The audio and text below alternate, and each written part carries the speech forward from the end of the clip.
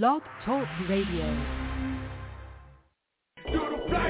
It's Sports Talk with K-Walk and E. Scott, and we ready right here on Never Had It So Good Sports Radio. The sports analyst that covers it all brings it on every Wednesday at 7 p.m. Sometimes they go into overtime. You don't want to miss these two former college football athletes, the Who Dat and Niner Gang, Wednesdays at 7 p.m.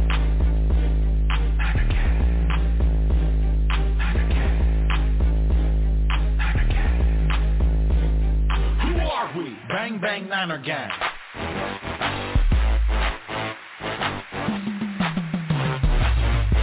It's Sports Talk with K-Walk and E. Scott, and we ready right here on Never Had It So Good Sports Radio. Good evening, good evening, good evening. It is Wednesday, 7 p.m. So that means you are tuned in to Sports Talk with K-Walk and E. Scott right here on Never Had It So Good Sports Radio. Ladies and gentlemen, as always, we got a good one dialed up for you today. We're going to talk the NBA Finals. We're going to recap games 1 and 2, preview tonight's game 3. Also want to talk to Monty Williams as well. Monty Williams has been hired by the Detroit Pistons. Frank Vogel has been hired by the Phoenix Suns. Speaking of the Phoenix Suns, they've just released or just waived Chris Paul. So that's actually some breaking news there, ladies and gentlemen. So we're definitely going to dive into that for sure. And I want to get E. Scott's thoughts and opinions on everything. And plus, of course, our segments. We got our one ticket segment. We got our K-Walk and E. Scott Cares When No One Else Cares segment. That's a new segment that seems to be very popular right now. And, of course, E. Scott's entertainment segment at the end of the show. So with that being said, let's bring in Mr. E. Scott. Mr. E. Scott, how you doing this evening, my brother? Hey, man, we rocking the road with so much soul. We're going to rock till we're 101 years old. I don't mean to brag. I don't mean to boast. But we like hot butter on our breakfast toast. What up, K-Walk? All is well, man. All is well. Ladies and gentlemen, you never know how he's going to slide in. You know he's going to slide in, but you just don't know how he's going to slide in. Some good stuff there, brother. And also, I failed to mention that we're going to have our guest, Mr. Lyndon Carter, joining us at the 7:30 mark. Going to talk the Kappa Casino. That's a big event that's coming up. E. Scott will talk more about that for sure. And E. Scott, man, we got some good stuff here, man, and we're gonna talk a little bit. I want to get your thoughts and opinion as well on there's some max deals out there, E, that some guys are eligible for. We kind of touched on it a couple of weeks ago, but I want to get your thoughts and opinions. Who's the most deserving of the Supermax? And also, see if we have time, we're going to touch on the Chris Paul situation, what that means there, and also Ja Morant as well, because Adam Silver has come out and said that they're going to hold off on the decision of Ja Morant until after the NBA Finals. So, and he also stated that. He also stated that it's going to be based on NBA values, not the legal situation or legal aspects of it. So we got, again, ladies and gentlemen, to use my co-host's term, we got a plethora on the table for you. So with that being said, let's dive right into it, E. We got the Heat Nuggets match. I want to talk about Game 1. Obviously, we weren't on since the NBA Finals have started. But E, the Nuggets won by 11. The Heat were off that game, man. They missed some open shots in that game, and a lot of people said that it was a dominant performance by the Nuggets. Me as a Heat fan, I'm gonna throw a lot of bias into my analysts and my responses, my predictions and recaps, ladies and gentlemen. So keep that in mind. But for you, E, give me your thoughts and opinions on Game 1. How did what did you think that the Nuggets did as opposed to what the Heat didn't do, or vice versa? Just give me your thoughts and opinions on that game. Now, I'm really glad that we've gotten to see both games 1 and 2 before we were back on, because it's a tale of two cities. They were two completely different basketball games, because after I watched Game 1, I was like, oh, yeah, Denver's going to sweep this thing. It's over. But then Spo, being the genius that he is, made the necessary adjustments, and we'll get to those adjustments in Game 2 in a second. But then I came away from Game 2 saying Miami can win this thing. What Miami has to do, they got to make shots. They didn't make a lot of shots in game one. And they also only went to the free throw line 2 times. You're not gonna beat the worst team out there. Who's the worst team in the league? I don't even know off the top of my head. Maybe the Magic. You're not gonna beat the Magic if you only go to the free throw line 2 times. I mean that's just terrible. I think I don't want to blame it on the refs. Well, I can't because I'm not going to get fined. I blame the refs, man. A lot of calls. I mean, it's just a lot of missed calls. And I'm not saying it was biased. It went both ways. But, I mean, there's no possible way you can go to your referee meeting after the game and be like, we only sent Myron to the line twice. That you know you missed something. But, I mean, that's neither here nor there. But I do think that, Spo made the necessary adjustments. That game one wasn't Miami basketball. And then, Skip Bayless, I don't even want to say his name, he comes out with some reporting that he should not have come out with, but it kind of explains, some of what's going on with Jimmy Butler.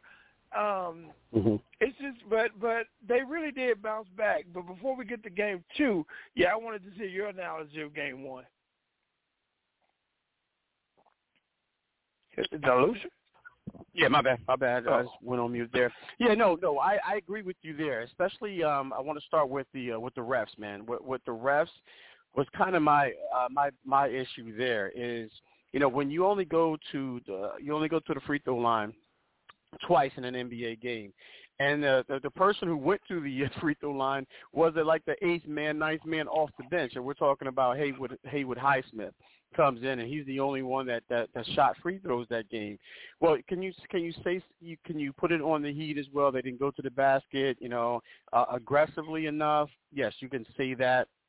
But you could also put it on the refs. Listen, I'm taking a bias out of this right now, ladies and gentlemen. Looking at it from, a basketball fan standpoint and just an analyst of the game, Miami won, Miami was not aggressive enough. But there were some calls that should have gotten the Miami Heat to the free throws. And, again, by no stretch of the imagination, ladies and gentlemen, am I making any excuses for the Miami Heat in that loss. They had their opportunities. They had open shots, as you mentioned, E, and they just did not knock them down. We're talking about Max Strus had 0 points. We had Caleb Martin, who I don't think he scored. If he did, he had 3, I think he did. Duncan Robinson didn't have any points. So if you look at it from that standpoint, and the whole thing about it is, what I took out of that is like, you know what? Denver really got out of that one, man. I really think that they got off the hook with that one because of the fact of the matter is they only won by 11, and Miami was they were making a run at the end of the game, to make it interesting. Obviously the Nuggets, pulled away because Miami wasn't hitting their shots. Bam Adebayo was the only one, who was doing this thing in that game.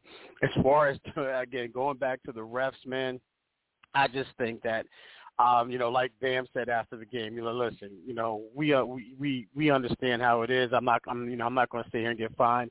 He wanted to answer the question, and he asked the guy that asked him the question. He said, listen, if I ask this question, you going to, if I tell you how I feel, are you going to pay the fine? He said no. He said so he kept it professional. He's like, listen, we're not going to put it on them. That's for you guys to do. For you guys to do, or you guys to break down or what have you. And then after they were done, after Bam was about to leave the podium, he said, how come this guy's not going to get fined for asking that question? Because he's seen the same thing that the Heat saw. So nonetheless, I thought that Joker was the Joker, man. Joker was the Joker in that game. He facilitated. He, he did what he did, man. He did what he did. He averaged he triple-double. He wakes up in the morning, and you just put him in the box for a triple-double, man. And that's the first game. I think and you mentioned it. We're going to, it's just a segue right to the second game. Eric Spoelstra made adjustments. They were ready to go after that second game. I really thought that they let that one – they felt like they let that game go, meaning that the Heat, they let that game go. So with that being said, E, give me your thoughts and opinions on game two. Okay, game two. So Kevin Love didn't play in Game 6, didn't play in Game 7, didn't play in Game 1. Spo had the foresight to start Kevin Love, who was a difference maker in the game. So I'm praising Spoelstra. I'm like, okay, he made it. Tell me this. I look over at the score table, who's coming in? Cody Zeller. Now, for the life of me, I don't understand the Zeller minutes. I don't get it. I put UD out there. UD can give me a good 90 seconds. Them 90 seconds that Cody Zeller give me, I can get them from UD. But anyway, I just thought, so Spo starts Love, and this looks like that. Now, I know he took issue when Ramona Shelburne asked him this, but Spo, hey, come on, dog. Come on, just a minute. They decided to make Joker a scorer and not let him facilitate. They kept a body on him. And so he wasn't able to assist like he normally does because of the zone defense that he threw at him. Now, granted, he did get 41 points, but it's almost like Spo said, we can live with that. If he can get 41 and we can stop Murray and those other guys, we can win this basketball game, and they did. And then I looked up, at one point, I see the hired assassin, because that's what he is, Duncan Robinson, fake a three, put the ball on the floor, and go to the cut. I said, wait a minute. And I thought I had fallen asleep. And you know how, like, you know, you watching something, you fall asleep and you dreaming, but it ain't really happening? I started thinking myself, no, I was awake. Duncan Robinson out here going to the cut. Jimmy, you know, doing Jimmy things. He didn't have a great game, but he didn't have a bad game. Bam doing Bam things. Gabe Vincent. Hey, man, where did dude come from? I mean, he looked like he should be out there playing at the Rucker. I mean, you know, he's the guy that shows up on the court with a do-rag, Tim's, jeans, and a white beater. If you ever play a pickup K-Walk and that dude show up, pick him. He can ball. If he got jeans, some Tim's, a white beater, and a do-rag, oh, yeah, that's Gabe Vincent. He going to ball out of his mind. So Spo made the adjustments. They put Kevin Love out there. They made the Joker a facilitator, and that just I can't explain the Zeller minutes. But, yeah, that I looked at that game, and I was like, okay, Miami can win this. If I win this, not just that game, I mean win it all. But here's the thing. Michael, because I heard he don't like to be called Mike, Michael Malone is going to make adjustments as well. He's not going to be like your boy up in Boston who just refused to call timeouts because he said timeouts carry over to the next game. So I think tonight is a pivotal game. Yeah. I won't go so far as to say who wins tonight going to win the series because it's still too early, but I will say whoever wins Game 5 is going to win the series. That's going to be your series winner who wins Game 5. But I think the Heat are going to come out, play well tonight. I look forward to be a close game. But I got the Heat tonight because after Game 2, I really think the Heat can win this game. Okay. Hey, man, look, we got a good buddy, Drew, on, man. I'm going to get to you in a minute. I'm going to open up your mic in a minute. But, yeah, let me just give my analysis. You and I know that Drew is a diehard Heat fan, as I am. So going Game 2, I agree with you there, E. I mean, the adjustment, and, you know, I'm not going to sit here and, you know, it's hindsight, and anyone can say that, you know, it's Monday morning, you know, it's kind of like that Monday morning quarterback type deal. But I've actually said, I'm sitting down here watching this game with my wife, and I said, you know what we have to do? You know what Miami has to do? They have to just allow Joker and allow Murray to be them. Let them score. Just get you know, Pope and, you know, and all those other guys, you know, Aaron Gordon, and you know, let them do their. I mean, eliminate them. Don't let them beat you, because that's where it's really a problem. But if you just allow the Joker and you allow Murray to do their thing, you know, they're comfortable with doing that. But I think, you know, if you eliminate that, and I said that, you know, in Game 1, and I said that, well, after Game 1, I said that, and then during Game 2, I mentioned it as well. And it's going to sound like, you know, yeah, well, it sounds like you know what you're talking about, Kevin, because everyone said that after the fact. But I actually said that. My wife is my witness. But, yeah, man, I mean, I think Spoelstra did a great job of doing that, starting Kevin Love, It's funny how some of these great coaches, they for 1 second they'll not play one guy for like 3 straight games, and then all of a sudden they're starting in the pivotal game, And Kevin Love stepped up and did his thing, and then we saw Max Strus, start to get loose, if you will. And once he saw that first shot go down, that's when I thought, okay, this is going to be a different type of game, And then Duncan Robinson started to get into the flow. Gabe had 19 in the first game, so he did all right in the first game, and so he's been consistent for the most part. But when you have Caleb Martin not contributing in that first game, and you don't have those guys, so now you see the difference in this right now. So now it's all about Jimmy Butler doesn't like to call them the supporting cast; he likes to call them teammates. But we as fans or viewers, we call them supporting cast. We call them the supporting cast, and when the supporting cast don't show up, then it makes it harder for that particular team. And that's what we saw. We saw in the first game where Miami's supporting cast didn't show up, they lost. When Denver's supporting cast didn't show up in game 2, they lost. Like you mentioned, E, this is a pivotal game. Who's going to make the necessary adjustment? Now, this is a game this is going to be a game about in-game adjustments, because we've seen what Denver wants to do.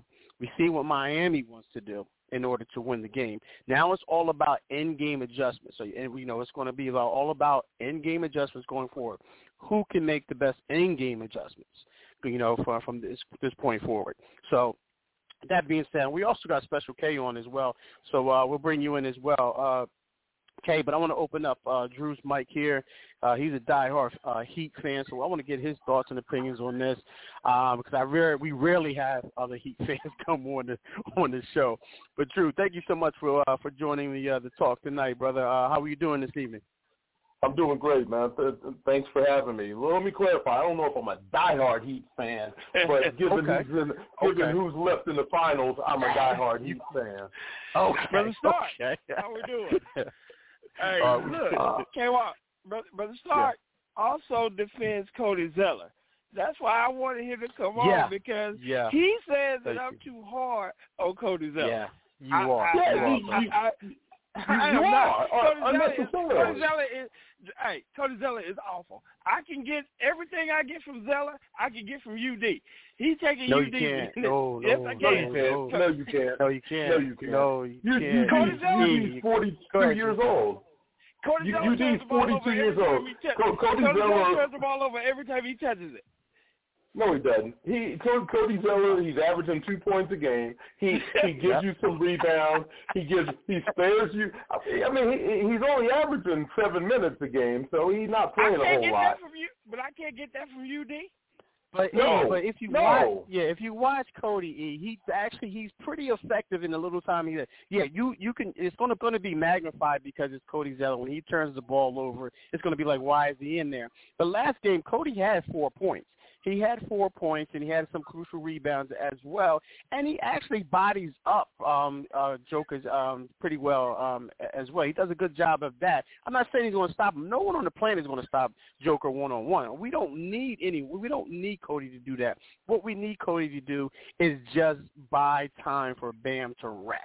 That's ultimately about. It. Go ahead, Drew. That is all. That I agree, K-Wall. That's all you need from him, and that he gives you. He gives you that in 2-minute spurts, and he's tall. He can he can rebound. He can redirect shots, and he's just in there for a couple of minutes and to give Bam some rest, and he does that well enough. I mean, for my man E to be like, what is he doing on the court? I'm like, I mean, he's not that bad. He's not that bad. I mean, no, Drew, he is. He shouldn't even be on the team, let alone on the court. Like in football, you have to submit a playoff roster. Everybody don't get to go. That if basketball had a playoff roster, I don't see how he made it. Because like everything you just said that he gives you, I can get that from UD. I can get 90 seconds. I can get 90 seconds from UD. I can get him. Come on. He's 6'11". He's 6'11", so he's the tallest player on the team. You can't, you can't teach height. He tall for no reason, though. Carl Anthony Towns is a 7-footer, and he tall for no reason. He wants to shoot threes. Cody Zeller is awful. I mean, I'm glad, I'm happy for the Heat. I'm pulling for the Heat, but it turns my stomach when I see Cody Zeller out there. When I look up at the score table and I see him checking in, I just drop my head. He's only all you need to think is he's going to be in there for 2 minutes, and he's not going to hurt you. He's not going to hurt you. Yeah, he's not going to hurt you. He's not going to help you either, though. Right. Yeah, he does help, though. In this aspect, he gives rest to Bam. That's where it helps at. And he scored 4 points. And if we can get 4 points a night from Cody Zeller, I mean, I don't have the exact number, but I know he gave us 4 points. I know he gave the Heat 4 points. If you get 4 points out of Cody Zeller, that's gravy, man. That's gravy. It really is. I think you don't like the way he runs up and and down the court. Or his ball head, or I think that's what it is. All of that, the face mask, or whatever it is he got on, it's all of that. The goggles, whatever he's wearing. Yeah, it bothers me.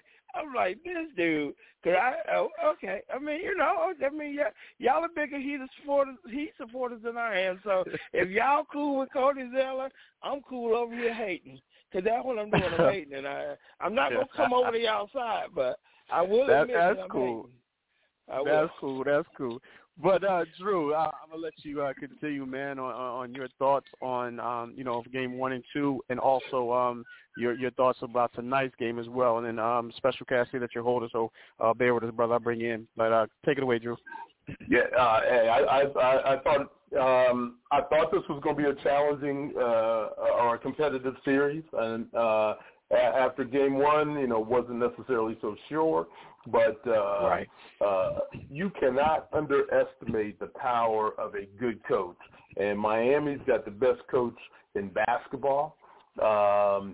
And he's going to have them ready. He's going to be able to make mid-game decisions that can make some change. I mean, they're going through his own defense. I mean, who does that in the NBA? But they've done it with a lot of success throughout the playoffs.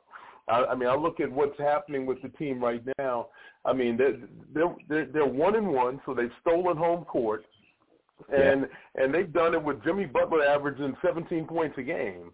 So, Jimmy Butler's averaging 17. They're not getting a whole lot from some of the other guys that have contributed. You talking, Caleb Martin's averaging 3 here in these finals, and we know he can score.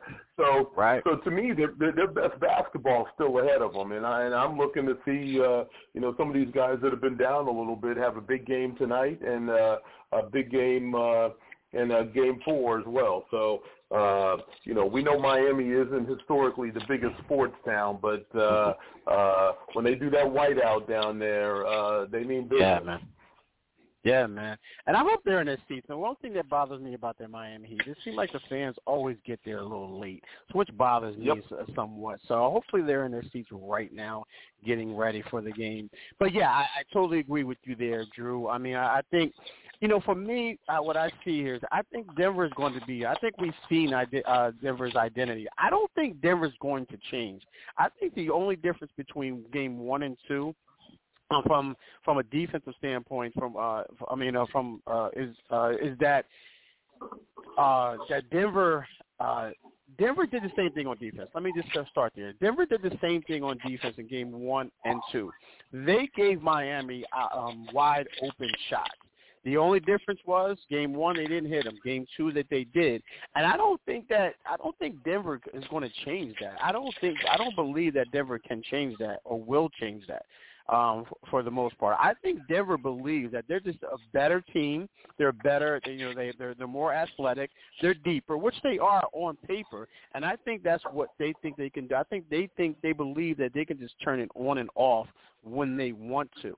And I don't think. And Michael Malone, Coach Michael Malone, he just preaches effort, man. And that's just the only adjustment that I hear him talking about is effort, not about getting out on guys or closing out on Scrooge or closing out on Duncan Robinson or closing out on Gabe Vincent or what have you. All I just hear him say is it's all about effort. And when I hear that, I believe that he doesn't have any adjustments in him. I think he just thinks that they're a better team. A better team from an athletic standpoint. They're deeper. I don't think he has any adjustments in this game. I could be wrong. I could be wrong, but I doubt it. But we'll see that tonight for sure. We'll see what major adjustments Michael Malone has made to start the game. And then, of course, as I stated earlier in the show, I think we're going to see a lot of it's going to be all about the in-game adjustments. It's going to be all about the in-game adjustments, and that's what's going to make the difference in this game. Who can make the more in-game adjustments and execute on those adjustments as well. Let me bring in our good buddy, Mr. Special K here, man. He's been holding for a minute, been idle. Well, before you do that, I just gonna say I gotta jump off, but okay. I enjoyed being on with you, and I want to come on again and let's talk live golf and PGA golf because that's fun too. All right. Yeah, man. Hey, Drew, come back on next week, man, for sure. Yes, sir. Go ahead. Hey, Drew, bring Cal Dog on with you, or either him or number 7, because I know you guys play golf all the time, and we don't have a lot of golf expertise. But yeah, if you want to come on, bring Cal Dog and Mike on, and bring Mike on, and we can talk some golf, and also Mike can promote the Jack LaFleur. Right now we knee deep in promoting Capital Casino, but we're gonna get around to Jack LaFleur. So bring some of my sayings on, and we definitely have you on, bro. Let's do that next week, man. Let's set that up next week, man. While it's still fresh, Drew travels a lot, K-Walk. Okay. Drew might be in Dubai next week, but whenever he travels to work, but whenever he's in the country, we got a bunch of golfers in the chapter, and Drew and those guys play golf all the time. So yeah, man, you're more than welcome to come on, and definitely bring some of the bros on with you. Yeah, for sure, man. Appreciate it. You all have a good night. All right, you have a better one now, brother. All right, take care. All right. Good caller there. That's Drew giving us some his insight on the NBA Finals. Again, my man Special K's been idle for a minute. I apologize for that, brother. How you doing this evening? Thank you so much for calling as always. I'm good, man. I'm good. How's everybody? Hey, what up, Kay? Kay, well, I'm gonna say, I sure hope you can agree with me on this on this Cody Zeller stuff, because they coming for me saying I'm being too hard on Cody Zeller. Well, I mean, I think you're being a little hard on him, but I agree with you at the same time. A little harder to be. I mean, UD is the man. Listen, if UD took the court in some crucial minutes, I mean, they already play hard. I think the team will play even harder with him on the court. You know what I mean? So I think it would be a big plus to put old UD out there. You know what I mean? So I agree with you. So you agree? Them 90 seconds that Cody Zeller give you, UD can give you them same 90 seconds. Absolutely, I agree. I agree. Hell, if I was 6'9", I can go out there and give you them 90. Well, I knew that was coming, and that's absolutely ridiculous. But but hey, let me ask you this: if he can give you the same time, the same exact minutes, so why would you bring in a 42-year-old man in there in lieu of a younger guy who can give you the same? If he's going to give you the same, why bring UD in? Why bring him in? One word, aesthetics. I don't like how Cody Zeller looks. It bothers me. He's goofy. He's falling down. He's turning the ball over. Yeah. Hey, look. I take back what I just said about Special K. Special K can give me them 90 seconds. I mean, because aesthetically, it would look a lot better. I mean, Special K gonna get dominated and dunked on, but I can't do it, man. I'm telling you, I look at the score table. I'm getting dunked on. I'm from the 80s and 90s. Foul, right? I look over at the score table and like, oh, here comes it. Oh, I'm about to turn the channel. Yeah. All right. Hey, you know what? But I'd rather see Cody Zeller in there for the reasons that you said. Because of you don't like the way he looks. I don't like the way UD looks. If you ever see his hair, man, he looks like Martin in the episode that he fought Tommy Hearns in after the fact. I don't want to see him on that aspect either, but UD's my man. I love UD, man. I love UD, but he's just not going to give you what Cody does. He's exactly where he belongs. He's a player coach. He's on the bench. He provides that, that hype man thing, that OG style. Listen, when things get rough, this is how we do things. He's that person in your ear, if you will. So yeah, he's not going to get in. Plus, we got other guys out there too who can do this as well as Cody Zeller, and that's your 7. He's 7. I think he's 7'1", 7'2". He doesn't play, so he can give you some minutes there as well. I don't understand why he doesn't play, more. But they're 3 games away from. I'm not going to say that they're winning the NBA Finals, but they're 3 games away from winning the NBA Finals, man. So why? And then UD hasn't played in any of these games, man. So why now? So as I told you in the text, man, or I told you, I think it was on a Facebook post, you dance with the partners you brought to the dance, and that's what they're going to do, man. They're going to rival Cody, man. Okay, I know you don't like the way he looks. Go ahead. If we look at it from that standpoint, Kevin Love didn't play in Game 6, Game 7, or Game 1, so it's not supposed to start them. I mean, I ain't saying start UD because, again, that would be ridiculous. I'm just saying that the Zeller minutes, I'm not saying free Zeller out altogether. Zeller rotates in about twice a night. Like you said, he gives Bam a rest.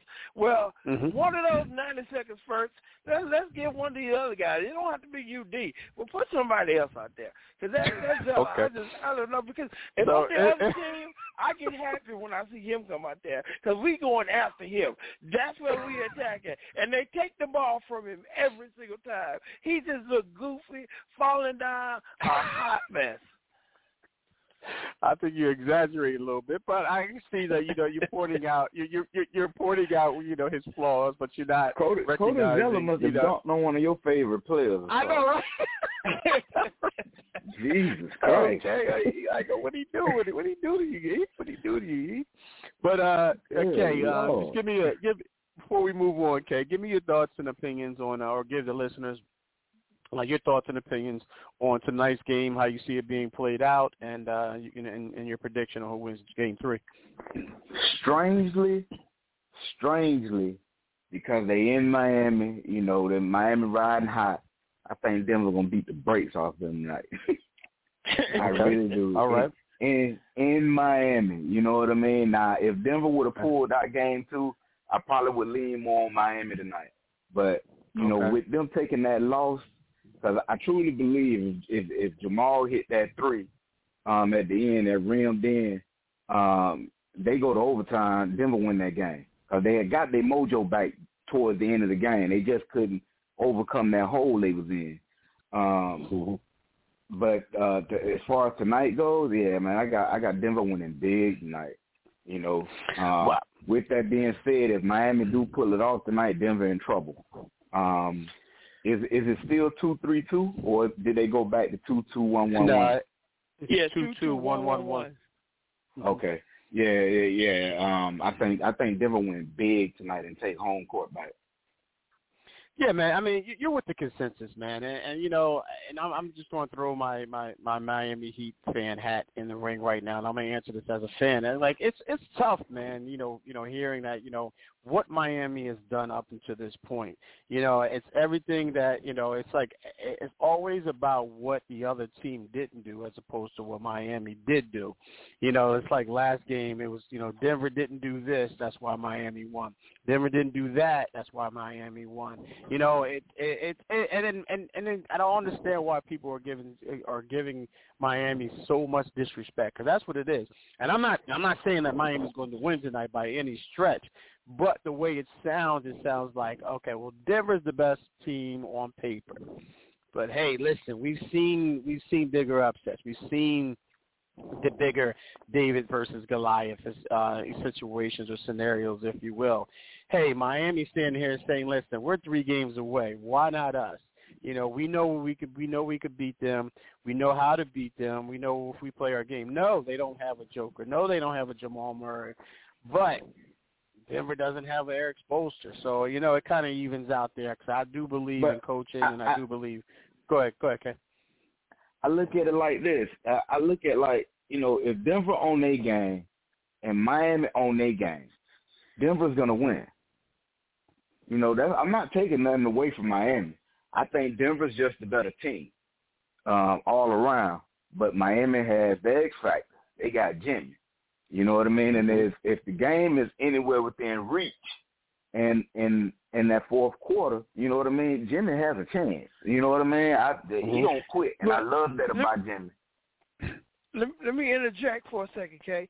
But here's the thing. Spo came up with a plan where in Game 2, they weren't going to let the Joker beat them by facilitating. They were going to let the Joker get his points. Now, I'm not saying that should be the philosophy for tonight because, like K-Walk said, Michael Malone has made some adjustments probably. But in Game 2, what they did was they took the ball out of everybody else's hands and made Joker score. Now, Joker went for 41 points, which is a great scoring night, but Miami was still able to beat them. But I think the overall point is Spo is going to be able to make some adjustments that will negate some of that from the Joker. Now, back to Game 1, like we said before, Miami's got to go to the free throw line more than 2 times. Yeah. If you only go to the free throw line 2 times, can't be the high school team. Said, it was Slim Shady who came out there and shot the 2 free throws. A dude we never heard of. It probably was up. Right. They shot these 2 free throws. I mean, you're not gonna win like that. If Miami, like you just said, Kay, if Miami can make shots and Jimmy is within reach in the fourth quarter, I think Miami can win this thing. And by this thing, I mean the whole thing. And when I went into the series, I said, Denver at 4. I was adamant about that.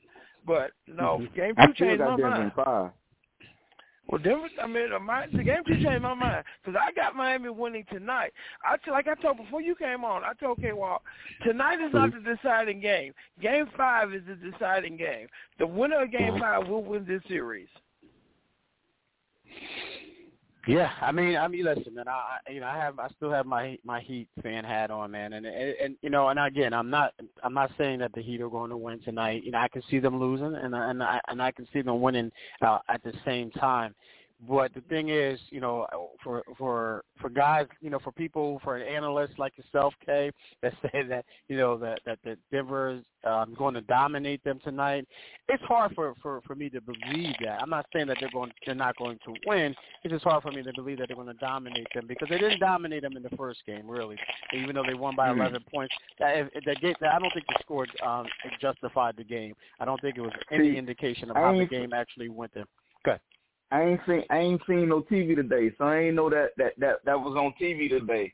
So that's a bad omen for Denver actually, because that's what's been on TV all day. That's what's in the Miami players' head. You know what I mean? Them some dogs down there. One thing you don't do is piss dogs off. You know what I mean? Yeah, so I mean, you don't trap them in the corner, right? Right. Yeah, it kind of made me want to lean away from what I said, but. I was just saying that based on what I saw the other night. You know what I mean? Right. And the way that game finished out. I felt like, if there was another minute or so left in that game or they go in overtime, Denver's going to win that game. Right. But, yeah, if they've been saying that on TV all day, oh, man, that's actually bad for Denver. Man. Like I say, you don't feed a dog. Yeah, exactly, and it's like they're saying that the Denver Nuggets, or from what I'm hearing, Denver Nuggets, they didn't lose the game. I mean, Miami didn't win the game. Denver just ran out of time. That's basically what it came down to, and it's still so disrespectful to the Heat. But you know what? Let's see how this goes. I think this is a pivotal game. But I agree with you, E. I think Game 5 is going to make a big difference. But I think I think right now, let me ask this question, E, and then I'll come to you, Kay, on the same question, and we'll go to break and come back on some new topics. But E, who needs this game most? I know you picked, you said for Game 5 is the pivotal game of the series, but nonetheless, who needs this game more tonight going for, as far as going forward? Who needs this, Denver or Miami? I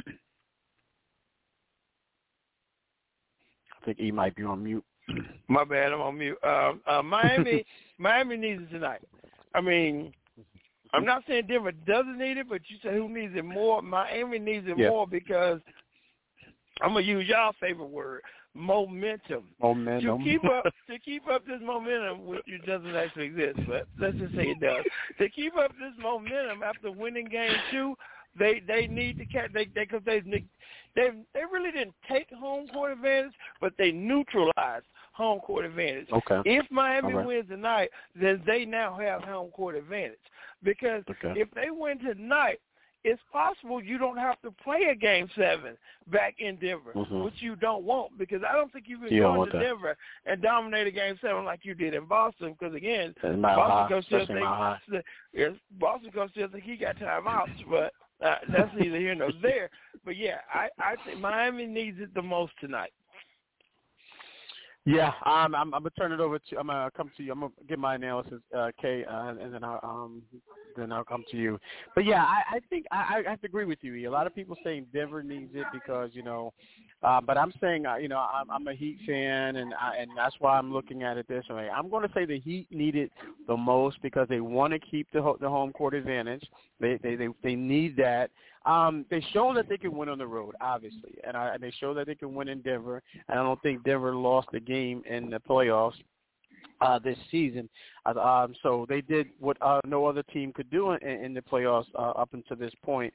So, yeah, and I think that what Miami has that Denver doesn't have is Miami has something that travels, with them, and that's defense. So they show that they can play defense on the road. But I think Miami wants to keep it here, wants to keep the home court advantage in Miami. And I think if they can do that, if they do win tonight, they'll obviously their confidence level will be even higher. Not that it's saying it's not high now, but I just think that, right now Denver's going to start questioning themselves. Michael Malone's going to start questioning his coaching, his coaching ability, not coaching ability, but his coaching decisions. Let me rephrase that. And then, some of these guys are going to start to get frustrated as well. Well, maybe we should do this differently. Maybe we should do this differently. So it's going to be like, what Malcolm X said, divide and conquer. So Miami needs to go out there and win tonight. And then I think that'll put Denver and, start talking to themselves, pointing fingers, at one another. And then Miami can come in there, divide them, and hopefully ultimately conquer them as well. But, Kay, what say you about who needs the game most tonight? To go with one team, I say Denver, but I think they both need it for the same, for the reasons y'all say for Miami. Right. But for Denver, like you said, on the flip, they need it for psyche. You know what I mean? To keep their own head from, thinking negative. You know what I mean? In history, they don't have one.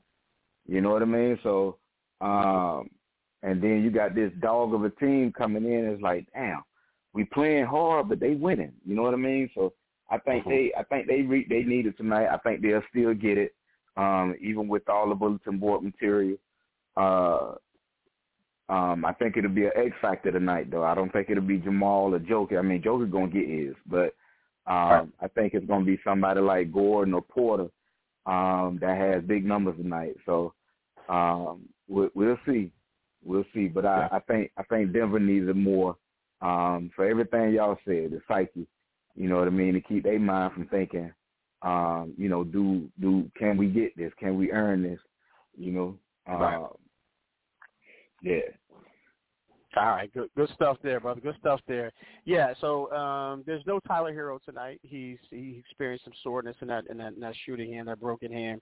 So he's not going to be in tonight. So I wanted to talk about him if he was going to play, but word is that he's not going to play. He is out for game. So, but they've gotten this far without him. So again, nonetheless, that would have been a bonus.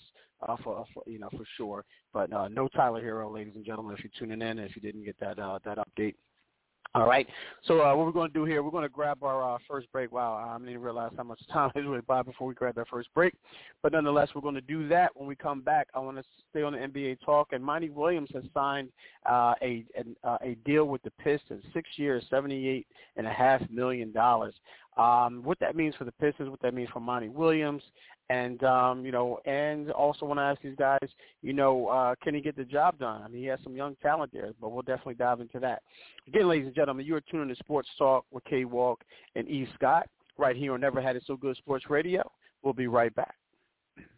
Hey guys, this is Jaquan J. Kelly, a.k.a. Jamel Arif, Master Killer of Wu-Tang and American Saga on Hulu.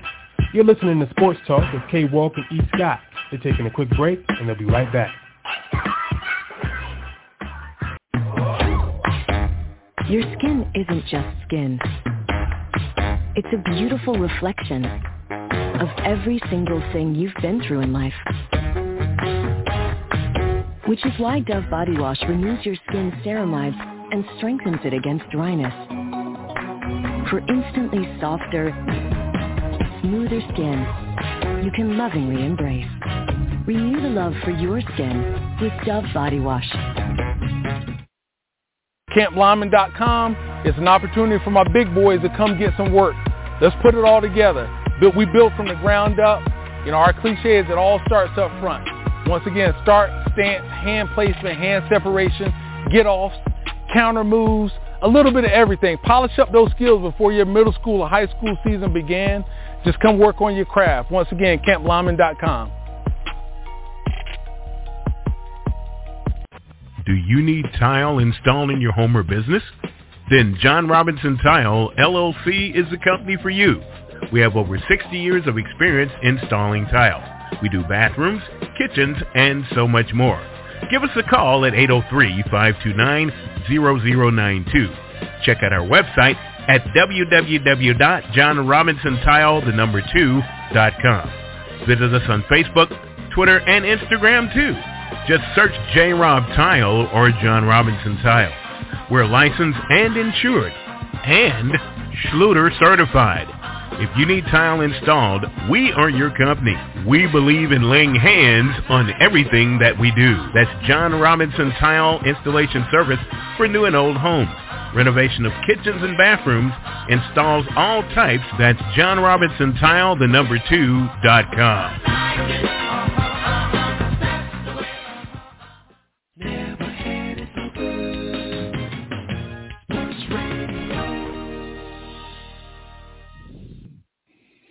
And welcome back to Sports Talk with K. Walk and E. Scott, right here on Never Had It So Good Sports Radio. Before the break, ladies and gentlemen, we were recapping games 1 and 2 of the NBA Finals and giving our thoughts and predictions and previewing Game 3 tonight for sure. So great stuff there, guys, for everyone. Thank you, Drew, again, brother, for joining us and giving your great analysis on this final series. All right, guys, as I stated before the break, I want to switch gears a litk bit here and then talk Monty Williams here. Monty Williams, as I stated, which everyone knows if you don't know, Monty Williams has signed a 6-year deal with to become the Detroit Pistons head coach, $78.5 million, and makes him the highest paid head coach in history. And also, there are some incentive-laden. It's an incentive-laden contract that can get him over $100 million. Don't have the specifics on that, to be honest with you, ladies and gentlemen. So, but it could be worth over $100 million. Let's just say. Hey, give me your thoughts on this. How successful do you think Monty will be? I mean, he has some young talent here. He has, Jaden Ivey. He has Jalen Duren. He has Cade Cunningham, the number 1 overall pick from last year, and they have this year's fifth overall pick. And from right now, from all of the mock drafts that I'm seeing, that I'm reading, they're projected to take the 18-year-old young man out of Villanova, the small forward, power forward, and Cam Whitmore out of Villanova. Your thoughts on Monty Williams, and how do you see this, going forward? Do you see him being successful? Well, I'll be honest with you. I don't watch a lot of Detroit Pistons basketball, so I don't Not too many people do. I don't know how successful he's going to be. I can't really speak to that. But here's my conundrum, if you will. Okay, and on a regular job, like with me, you, Special K, all the guys we work, if we get fired, we don't have to disclose that to the next company that we were fired, because they can only call and verify that you work there. Cool. Right. In the NBA, NFL, NHL, Major League Baseball, your firing is public, very public. I don't know in many other places in life where you can get publicly fired from the job and the next company that's in that same field hires you as the highest paid head coach of all time. I mean, I don't really know how that works. I mean, because obviously you were fired with cause. I mean, I personally don't think he should have been fired from Phoenix. Right. But I think he should have got another year with Kevin Durant. So I'm not bringing his coaching ability into question. I'm wondering about Detroit. What would make Detroit do this? Why would we take a dude that's been fired and pay him more money than any coach has ever been paid ever? And Frank Vogel, I know we're going to get to Frank Vogel in a second, but think about it. Yeah. Frank Vogel has a title. It was in the bubble, but it's a title nonetheless.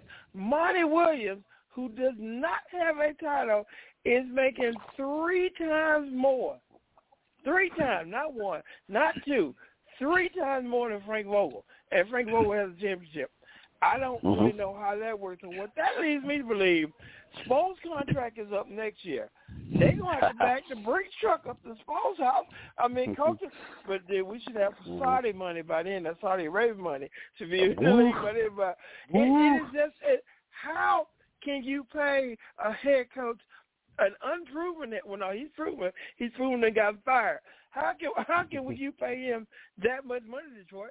That's what I don't understand about this. Maybe one of you guys can explain it to me. Yeah, E, I'm going to say this. It's just the same thing I say about NFL contracts. And, when certain quarterbacks are paid a certain amount of money, and other quarterbacks are paid a certain amount of money. And that one quarterback who's paid more than that other quarterback is making more money. And that other quarterback who's not making as much is a better quarterback. Now, again, so it's not the NFL. In this case, it's not the NBA paying Monty Williams. It's the Detroit Pistons paying Monty Williams at this point. So, and it's kind of like, you know what? You made a reference to he got fired, or he wasn't as good as Frank Vogel. He wasn't as successful as Frank Vogel. But I think it's kind of like one of those things, like, when you break up with a significant other, particularly, with a person that you were with, may not see those qualities in you, or maybe your weaknesses or, whatever overshadowed your strengths because they're looking for something different in you and their companion. So I think that Detroit sees the best qualities in Monty Williams as opposed to what the Phoenix Suns, saw in him. I think personally, it's a good fit. Even though Monty at first had declined the offer with not the offer, but the initial offer with Detroit, but then Detroit upped it. And then they made it, as they say in Godfather, I made him an offer that, he couldn't refuse. And that's what it's ultimately about. But Monty, I know Monty wants to win now. And I know Monty has, I think he's proven himself to be one of the best head coaches in the league. And I agree with you, E, as far as he should have had at least one more year with Kevin Durant. But as we see, they fired him, new ownership there in Phoenix. They fired him, they let him go. And then as we saw today, they waived Chris Paul. So we know we have an idea of what Phoenix, the new ownership wants to do. They want to clean house. They want to, bring in their guys for which is obvious. You're paying these guys, you want that. I get that. But going back to Monty Williams in Detroit, yeah, I think it's a good fit. Again, I mentioned all of those young players that they have there, and then potentially bringing another young guy in there, and then you have some free agents that you could possibly maybe you can get Chris Paul. Chris Paul's waived. Maybe Monty Williams say, hey, Chris, come over here. You're a vet. You're the vice president. You're a vice president of the NBA Basketball, Players Association. You're a voice in the league. So come here and school these young guys that I have here, because it's not going to take more than me. It's just going to take more. As they say, it takes a village, and I think that might be a good fit for him as well. Bring him in as kind of like an UD role, a Udonis Haslem role, where you'll be that player and you could be that coach as well. You'll be that air guy, because we all know that Chris Paul is a great leader. We know that. I mean, he's proven that because of the title I just mentioned. So I like it, E. I like it, ladies and gentlemen. I really do. I think it's a good fit. And I think that if he can get these guys to the playoffs immediately, maybe in the first 2 years. They gave him a 6-year deal, so they have confidence in him, and they're giving him time, to get it done. And I think he'll do it in the first 2 years. I think he'll get Detroit. Into the playoffs in the first 2 years of his contract, and I think that'll make Detroit's ownership say, okay, we made the right move here, and then they'll start making moves and bringing pieces around him, start spending more money and get guys in there to make money, more successful. That's just my opinion. I love the move, man, and I just think he just needs to bring some guys around him as well, which I think he'll do because he's a smart guy. But Kay, what say you about Monty Williams? I'm sorry, go ahead. No, go ahead. Cause it was going to be about another coach. But let's go ahead and get Kay's opinion. Then I'll segue. Okay. Gotcha. All right. Well, I don't know much about Detroit either. I mean, I know about Cunningham being the first pick a couple years ago.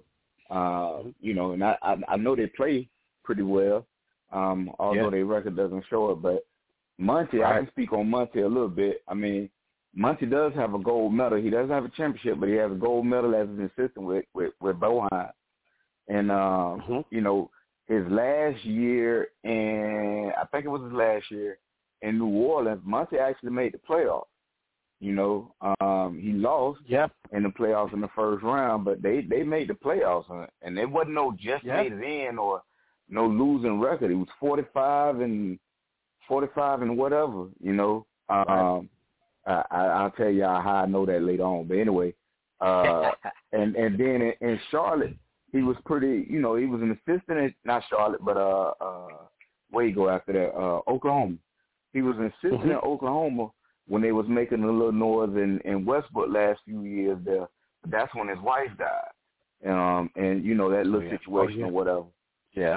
So that's how he ended up out of coaching for a while. And when he came back to coaching, it was with Phoenix. Now, if you remember, in Phoenix with Booker and Ayton, before Monty, they was barely winning 30 games. And then, that the last year they had a losing record was the bubble year. They played better the bubble year. And in the bubble, they went 8-0 and still missed the playoffs. I don't understand that. Why did they invite them to the bubble if they were going to, but anyway. But look at them since then, you know what I mean? They're a quality team. They just got KD, so we can't say it's because of KD. So the same pieces are in Phoenix that were there before Monty, you know what I mean? And he took them to the finals. So that's why he got the money. He's a proven winner. He knows how to turn a team around. And with those young pieces in Detroit, they're banking on him doing the same. So that's why he got the money.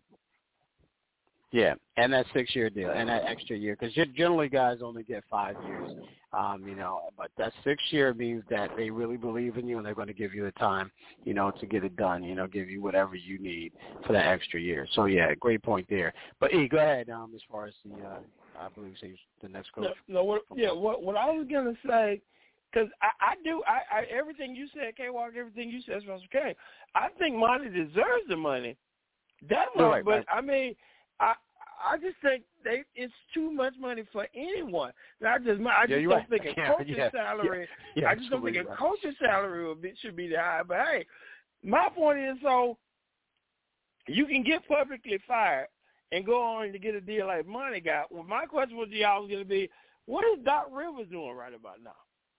I mean, because Doc been fired from every job he's had. I mean, Doc went to the playoffs and gave up a 3-0 lead multiple times in the playoffs. And he didn't get. I mean, Doc does have one championship, so Doc gonna be like, hey, it's not Blake's fault. But so Doc go like, I got a ring. He doesn't pay me. Yeah. So. Will Doc get another job? And if so, do you think a team will pay him like they paid Monty? You know what, E? I'm going to say this, man. I'm going to say I don't think there's a job out there for him. I think there's too many candidates ahead of him, man. And like you mentioned, all the, his accolades as far as his resume, if you will. And to use your term, we've seen his movies. So we know what the ending is going to be ultimately. So I don't see a job for him, E. I don't see anyone out there that's going to give him a job, and I don't think he's going to take a job where maybe there's a team out there that's probably going to be like in a rebuilding stage. Doc's not trying to go back to that, go back into that situation. He wants someone who's ready to win right now, just a head coach or a couple pieces away from taking that next step. I don't see a team right now that's in need of that. I think all of the teams have filled those needs. I think, Philly with Nick Nurse. I think, we've seen Detroit. I don't think Detroit would have went that way with Doc. I don't think Doc would have went that way either. Heck, Monty almost turned it down. If they didn't up that money, Monty would have turned that job down. And then you got Frank Vogel and Phoenix as well. So I think we're going to see Doc in the booth a lot, kind of like a, Jeff Van Gundy, type, role. Maybe he'll do some commentating. I don't know. I don't see that. But I see him in the booth for at least 1 year. If he gets in that booth 1 year, I don't see him coming back. I think he's going to be like a Mark Jackson. Once he gets into that commentating booth, I don't think he's going to get out of it. I think his days are behind him, to be honest with you. He's got a title that's on his resume. It could be, or he can arguably be a Hall of Fame coach. We don't know, but I personally think that his days are behind him. I don't see him coaching again, unless he's just desperate and then take a job that just no one else wants. But I don't see him doing that. But Kate, what say you to answer E's question? Yeah, I think Doc done, man. He's had his round. Doc has done everything we say black coaches don't get to do. So he's coached everywhere. Sometimes he's been fired. I don't think he deserved to be fired. Like in Orlando, I really don't think he deserved to be fired here. How you win Coach of the Year, start the next season 0-7 and get fired? Like, come on, man. Yeah, that didn't make sense. And then in L.A., they could never get it done because those cats couldn't stay healthy. You know what I mean? So that's not on Doc, but nonetheless, Doc has coached for a lot of teams. He has a lot of wins, only one ship. But he has a lot of wins. Doc has been in the booth before, so I think Doc's going back home. Doc's going back home to stay. He packed his bags, his back curtain. They ain't got high enough chairs for him on the side of the court no more. Doc going back to the booth, man. Call it a day. Yeah, man, I see that too, man. And there's nothing wrong with that, Doc. I mean, you got your team to the Game 7 in the the Eastern Conference semifinals. I mean, that's nothing to shake a stick at, man. I mean, he's gotten to the finals. He's won it. He's gotten to semifinals, things of that nature. So I just think it's time for Doc to just say, okay, I gave it all that I could, and it's just time to move on. Let me those who can't do teach. So I just think he just goes in the booth and just talks the game and, give his thoughts and opinions, his analysis for sure. All right. Staying on the NBA talk here, coaching talk here. The last one is Frank Vogel. Frank Vogel, we talked about Phoenix, we talked about Monty Williams. Frank Vogel has signed a 5-year deal with the former Lakers head coach. You mentioned he's a champion in the bubble with the Lakers. He signed a deal with the Suns. Good fit. How do you see this one playing out? Well, I mean, I won't say it's a bad fit. I'm going to go with it as a good fit because simply like Special K said earlier with Monty Williams. Well, I think he mentioned it. Monty Williams and Aiden didn't really get along. And Aiden, he looks like the kind of guy, once he'll go into his shell, if you will. Like, if he's bothered by something, he wears the emotions on his sleeves. And he doesn't perform best. So if Vogel can come in there and get the best out of DeAndre Ayton, because DeAndre Ayton is a good player. Now, it's going to be hard to replace Chris Paul. But then again, Chris has been hurt the last few seasons. You got Devin Booker, you got Andre Ayton, and you got KD. I think they can contend in the West, next year. I think that was going to be the case no matter really who they brought in there because, again, I think that's a job that Monty shouldn't have lost. I mean, you gave him half a season with KD. I broke down Chris Paul. I mean, and then like Kay said, a lot of that wasn't his fault, dog. So I think Vogel's going to be a good fit over there.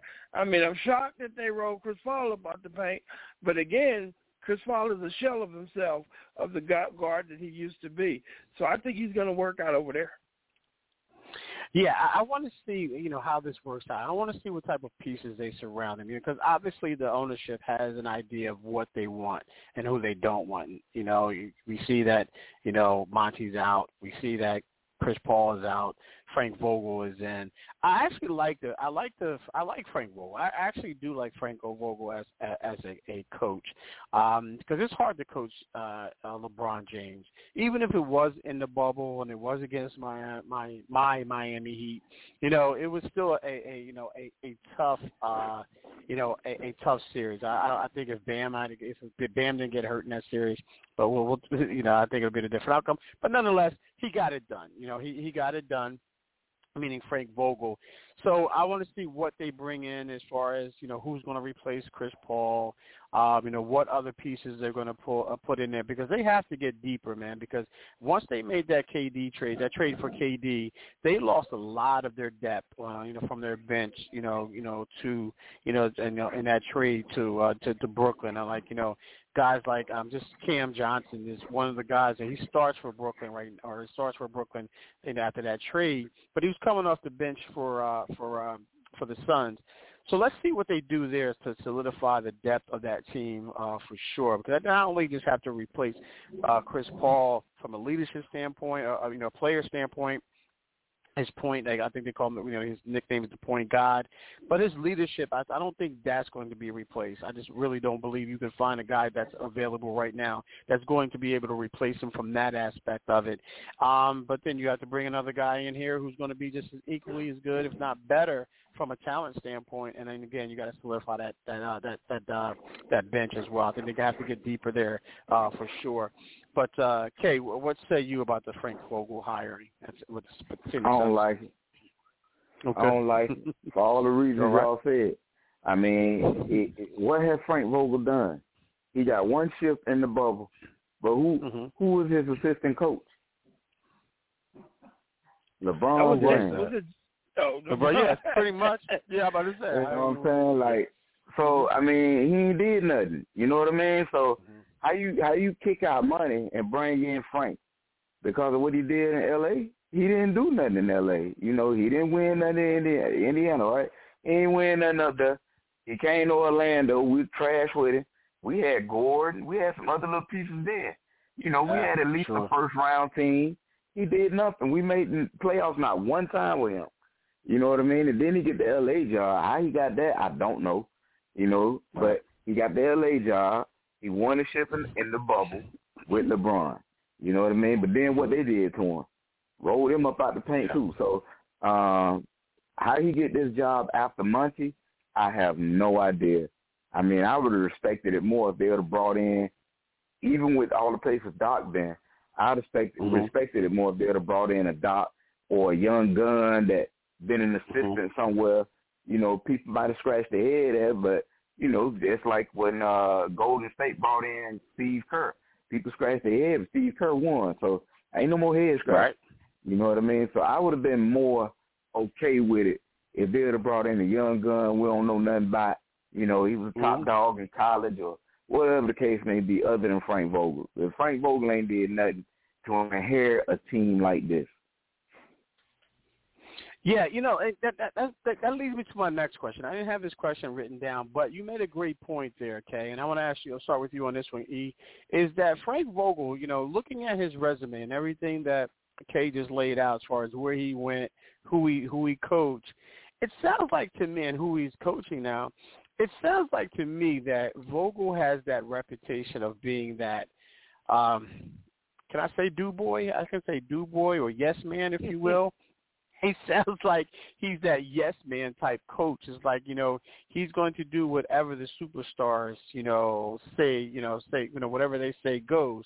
Do you see that, E, or am I getting that wrong impression? No, I can kind of see that, because I think when Kay asked how did he end up in L.A., I think that was LeBron hire. I think LeBron wanted him, so they went and got him. And then when it all fell apart, it's got to be somebody's fault. Of course, they're not going to say it's LeBron's fault. So, Frank, you got to get on up out of here. And that's, again, another case, like Special K just said, I'd like to see some new blood, because that's another case of a public firing, and then he go on to get a coveted job that, somebody else could have got. Because, again, like you said, we've seen your movies. Now, yeah, you did get a championship in the bubble, which I don't really count, but, hey, nonetheless, you got it. But, yeah, I'd like to see some new blood. Get on up out of there. All right, good stuff there. Kay, what say you about that question? Vogel, is he a yes man? Let me clean that up a little bit. I think that dude boy, man, it may be a little different. No, that's what it is. We're gonna leave that in there. Yeah, that's what it is. Old dude boy. You know what I'm saying? I mean, look at him. Don't he look like one? You know what I'm saying? A lot of times we can see him. You know what I mean? They the impression I'm getting, bro. That's what I'm getting. Yeah, they say all the right stuff. You know what I mean? Oh man, this team is great. Blah blah blah blah. You know what I'm saying? It got to be what it is. You ain't won nothing. You ain't won nothing. How you inherit a team like this? You know what I mean? Like, I don't understand. Like, Jesus. He had three All-Stars. I mean, really four. Chris Paul ain't officially off the team yet, so he has three All-Stars. You know what I'm saying? 4 All-Stars. Right. 3 that's going to stay. Like, come on, man. Yeah, good stuff there. I don't get it. All right, good stuff. All right, man, that is that talk there, man. Great stuff there. What we're going to do is we're going to dive into our segments right here. We're going to start it off. We're going to take a quick pause. We're going to do our one ticket segment, and then we'll come back with our K-Walk and E. Scott Cares when no one else cares segment, and the E. Scott's entertainment segment for sure. Again, ladies and gentlemen, you are tuned to Sports Talk with K-Walk and E. Scott right here on Never Had It So Good Sports Radio. We'll be right back. You're inside Never Had It So Good Sports Radio with Princess Cooper, Tim Moore, David the Duck Riley, Jason Collins, Shoshana Cook, Brittany Jones, Travis McGee, Eric Scott, and Kevin Walker. We make it easy to talk sports.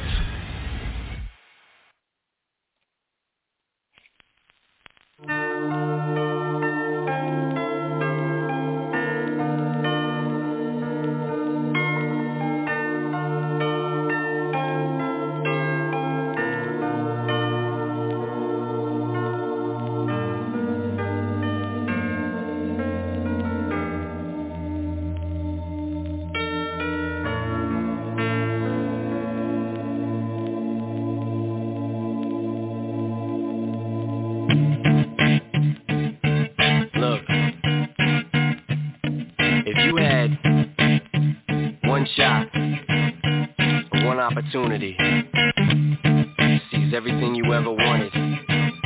One moment. Did you capture it? Just let it slip. Yo. His palms are sweaty, knees weak, arms are heavy. There's vomit on his sweater already. Mom's spaghetti, he's nervous. And we are back. And again, you are tuning to Sports Talk with K-Walk and E. Scott right here on Never Had It So Good Sports Radio. Ladies and gentlemen, when you hear that theme, that is time for our one-ticket segment. And what it is I give E. Scott and, in this case, Special K, one ticket. I'm going to give them 4 events. They can only use that one ticket for one event. So let me bring this up. As we're going through this, I actually slid through it a little bit here. Let's go here. All right, E. We got again. This is one ticket. So we got first one is we want to write it down. You can write it down. I'll give you time. So the first one is we got Shaq and when he was with the Magic versus Joker and the Nuggets. Game 7 of the NBA Finals. Now, keep in mind, ladies and gentlemen, these are fictional scenarios, but nonetheless, it's possible. It could be possible. Second one, we got Jerry Rice versus Deion Sanders. Jerry Rice with the 49ers. Deion Sanders with the Ravens. Now, keep in mind, ladies and gentlemen, obviously these guys are in their prime when I'm posing this question. So we got Jerry Rice versus Deion Sanders. Jerry Rice, again, with the 49ers. Deion Sanders with the Baltimore Ravens. He did play with the Ravens in the Super Bowl. And for the 49ers, Joe Montana is the quarterback, not Steve Young. Number 3, we got Serena Williams and Venus Williams in the U.S. Open. Number 4, we got Cheryl Miller when she was at USC, University of Southern California, versus Candace Parker in Tennessee in a national championship. So you got one ticket. Which one of them are you using that for? I'll start with you on this one. Need you to repeat and let me know. No, I think I'm gonna go to Flushing Meadows and see Venus and Serena play each other. I mean, now I think if you would have gave me Jerry Rice versus Dallas Cowboy Deion, I might have been a little more interested in it because by the time he got to Baltimore, there wasn't much left in the tank. Right. Yeah, that's why I said in their prime because they could have played each other in the Super Bowl if he was with the Cowboys. That's why I said, I see what you're saying. Okay. Now, Shaq versus Joker. That would have been interesting, too, but the reason I kind of shied away from that one, all the Joker had to do was play on the perimeter, and that would have negated Shaq on the defensive end. I mean, it's not like Shaq was a great defender to start with, but if you put Joker at point center, Shaq almost unplayable. You got to bring him out the game because he can't do nothing out there. So, I'm going to head on to Flushing Meadows and watch Venus and Serena on this one. I couldn't stop there. always quick with it, man, and quick reasoning as well. Like I gave it to him all week for him to study it, ladies and gentlemen. I just gave it to him just now, so he had no time to study that. But okay, what say you? I got one qualifying question. You gave me who Jerry Rice quarterback is going to be. I need to know what defense we talking with the Ravens. Okay, the 2000 Baltimore Ravens. I'll give you the 2000 Baltimore Ravens. With Deion? Oh hell, yeah. I'm rolling with Deion. I want to see Deion go do Jerry Rice, man. I'm going to watch that prime time event. Cause this is gonna be a show. I'm a defensive guy, so I'm finna go watch Deion show out. That's what I'm going to see. I mean, Joker and Shaq, man, I mean, that, if you were saying at home versus the ticket, I probably would have went with Joker and Shaq.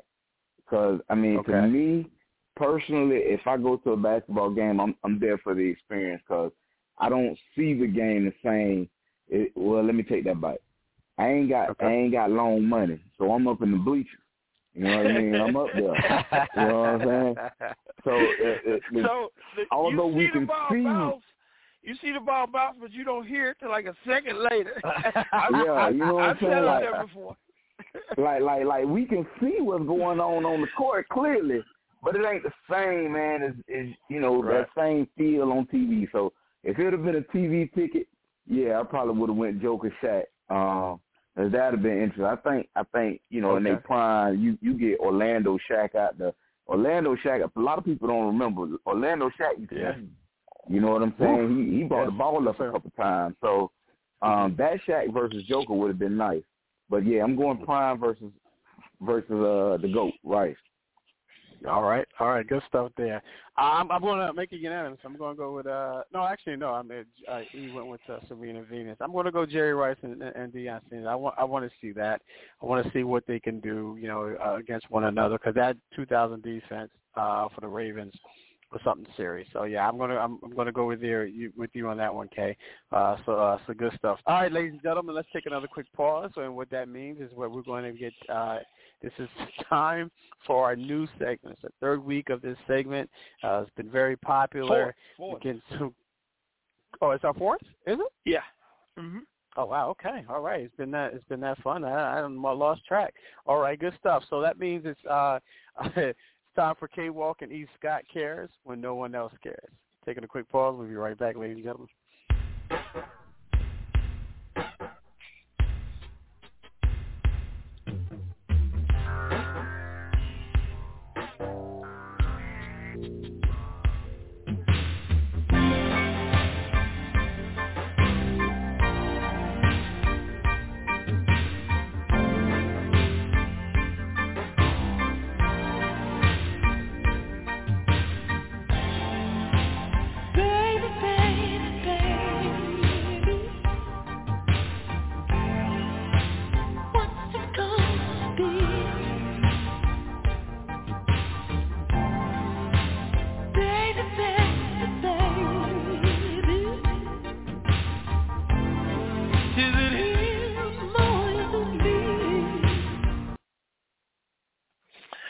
Okay, ladies and gentlemen, shout out to Prince Roger Nelson. Today is his birthday. The late, great Prince Roger Nelson. Yes. Thank you for that intro, brother. Happy birthday. So, about to read y'all a letter. K-Walk going to break it down from a married man's perspective. Me and Special K, single men, we'll give you some insight here. But, ladies and gentlemen, remember, K-Walk and E. Scott care. Don't nobody else care. This week's letter. Dear K-Walk and E. Scott, I've been dating this guy for about 8 months now. And when we first met, I was just getting out of a long-term relationship that I was in for over 5 years. In the beginning, we both agreed to keep it casual as I wasn't ready to just jump into another relationship.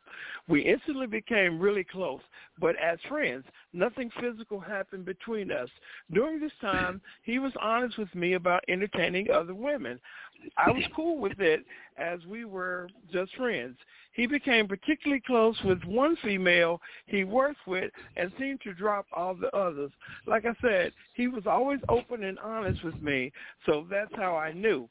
As time went on, he and I became less close as most of his time went to her. This man, whom I've never been physical with, has met all my friends and family. My mom and dad love him to death. He's sweet, kind, considerate, and thoughtful. He's never been married and doesn't have any children. He has a decent job, a few legit side hustles somewhere. Somewhere along the way, I started to catch feelings for him, but never said anything, hoping he would just pick up on it. We've been hanging out over a year now, and either he hasn't noticed or just hadn't said anything about it. My question is, should I say something before he gets too deep with this other female, or should I just remain friends and allow him to live his life drama-free? I fear if they get in a serious relationship, he will cut me out of his life. K-Walk and E. Scott, please help. Signed, Caught Up. Whew. She caught up. You feeling it? Feeling it? So, now, I'll go with the single guy. So, okay. And I was talking to a really good friend of mine about this last night, and she pointed out some stuff and to me, and I had to point out some stuff to her. I'm like, okay, for most dudes, I can't speak for all dudes, but most dudes, if you don't tell us, we don't know. So when she said, she was like, I was hoping he would pick up on it. No, you got to overtly put it out there, or we confused and we don't know what to do. And now, so we've been hanging out now. Like first it was like 8 months, now we over a year, and ain't nothing happened between us. And I'm telling you about other chicks. I don't really know what to tell her, because if he's been hanging in there this long, either he's fully invested and he waiting for the payoff, or he just wants to be friends with her. I really don't know where she goes from here. Now my question is, why you want to tell him now? Is it because there's another hen in the hen house? All of a sudden now, he got this other chick that he's spending time with, and now you decide you caught feelings? I mean, where were these feelings before? And now, when he was running around with a bunch of women, you didn't really care. But now that there's one main one, and you feel that you can be replaced, and you say, I don't want to bring drama into his life. So it seems like, there's some drama going on here. So I don't really know what to tell her. Okay. Yeah, I tend to agree with you there on this one, man. When I'm listening to this, and when I read it, and I hear it again. One of my sayings that I always say to my kids is a closed mouth don't get fed. So meaning that if you don't open your mouth and you don't tell this man how you feel, you'll never know, and you'll never get what you want, because maybe he feels the same way you feel. But since you haven't said anything, then he feels as though you're not interested, or if you hadn't made any advances, or maybe you made some subliminal, advances, send him some subliminal messages, and he didn't pick up on it. And like he said, we're men, so we're not going to pick up on everything. We don't. We don't. No. Yeah, we don't know. We don't know. So if you don't put the writing on the wall, we won't see it, ladies and gentlemen. We just won't see it. Not ladies and gentlemen, no, but ladies, we won't see it for sure. So you got to spell it out for us. You got to lay it out. If you want a new dress from your man, you got to lay out the books. You can't lay out the books here and there or whatever, a magazine or anything like that, or send me a link or anything. I just think that, that's just something you like to see. Or, you got to tell us. You got to be open in front with us and let us know how you truly feel. So, yes, you should tell this man, to answer your question, you should tell this man how you really feel before he gets too deep, if he's not already too deep with this particular female that you're speaking of. So yes, if you really want this man, and you have to put your feelings on the table. Now, if you're scared of being rejected, that's another thing. But you have to go out there and get it, because again, as I stated, a closed mouth don't get fed. But I wholeheartedly agree, because it's like I said before, we were talking about this last night. This probably has happened to you. Sometimes you'll be at a restaurant and the server is a little over flirtatious with you. Maybe she's flirting, or maybe she's just trying to increase her tip, and your wife's sitting there salty. And then you're like, well, why are you salty? You're like, oh, she was flirting with you. You had no clue. And you're like, no, she wasn't. Because, it takes, another woman can see it. But women, I'm telling you, and I'm not speaking for all men, just about 98% of us, we don't know. Yeah. We just don't. I mean, because we don't want to ever assume, because that can go horribly wrong. I mean, if you thought she was when she wasn't, that's just like, you don't want to read too much into it. No, sir, no, not at all. So we better off remaining clueless than to have it go the other way. Because we do not want to read too much into it. We do not want to read too much into it. We rather not read the book at all and play that dumb role than reading too much into it and then be like all wrong. And you could just open up a whole nother can of worms. So exactly. I agree with that. So okay, you got any advice for old girl, Special K? I mean, she should say something, but I think at this point it's a lost cause. I'm just be honest. I hate to be the bearer of bad news, but they've been kicking it for a whole year, right? Yeah. Did I hear that correctly? 8 months, I think it was. Yeah. 8 months. Well, it started off 8 months since they've been hanging out for. She was all over the place. Okay. 8 months a year. It's been a long time. Yeah. So if it's been that long, no physical contact, but he's met all the family. In his head, he in the friend zone. You know what I'm saying? So the other girl, that's where his time at. So I think it's a lost cause, but hey, shoot your shot. You never know.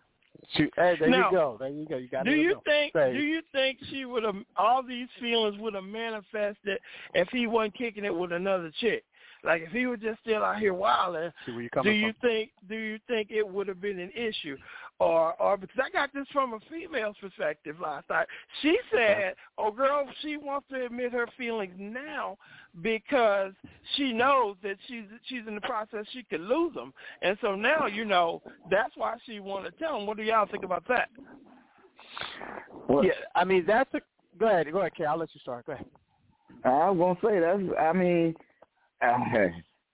think about it. That might be in his head too when she come with it. Now you want to say something? Man, going on. You know what I'm saying? So, hey, either way, I think it's a lost cause. It's a lost cause, man. And I think when you look at it, too, from a man's perspective, too, from a man's side, is that they weren't physical.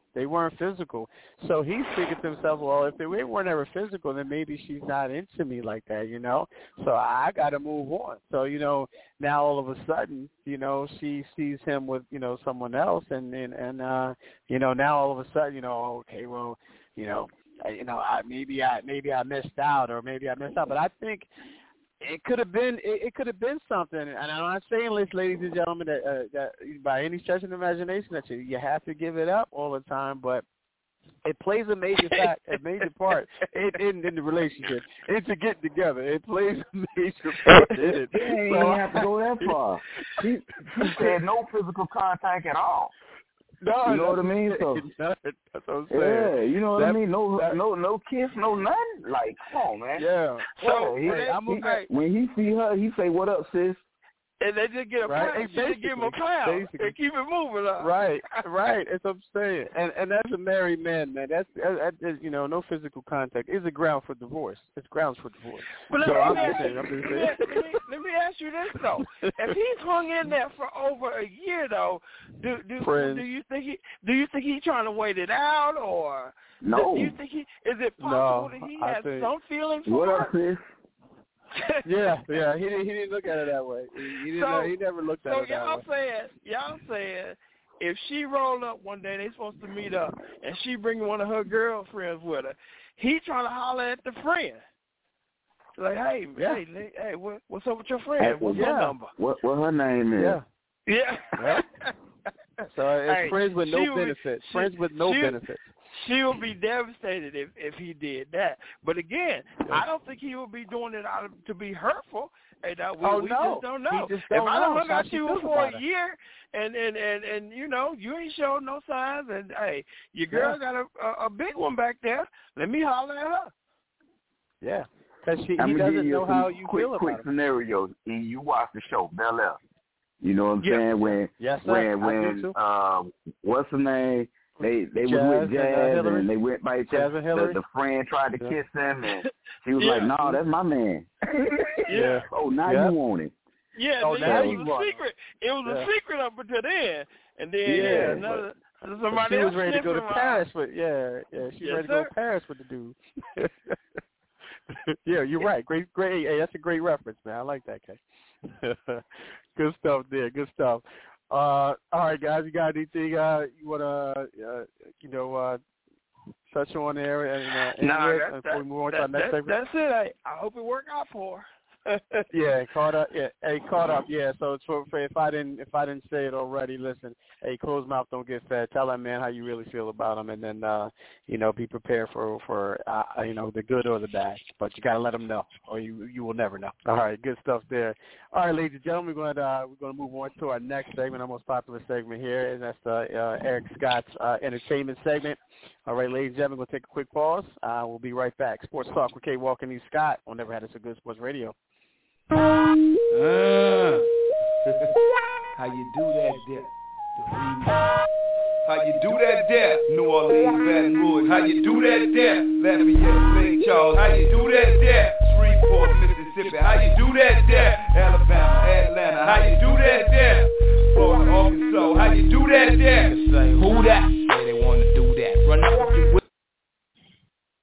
All right, guys. We got a good one for you tonight.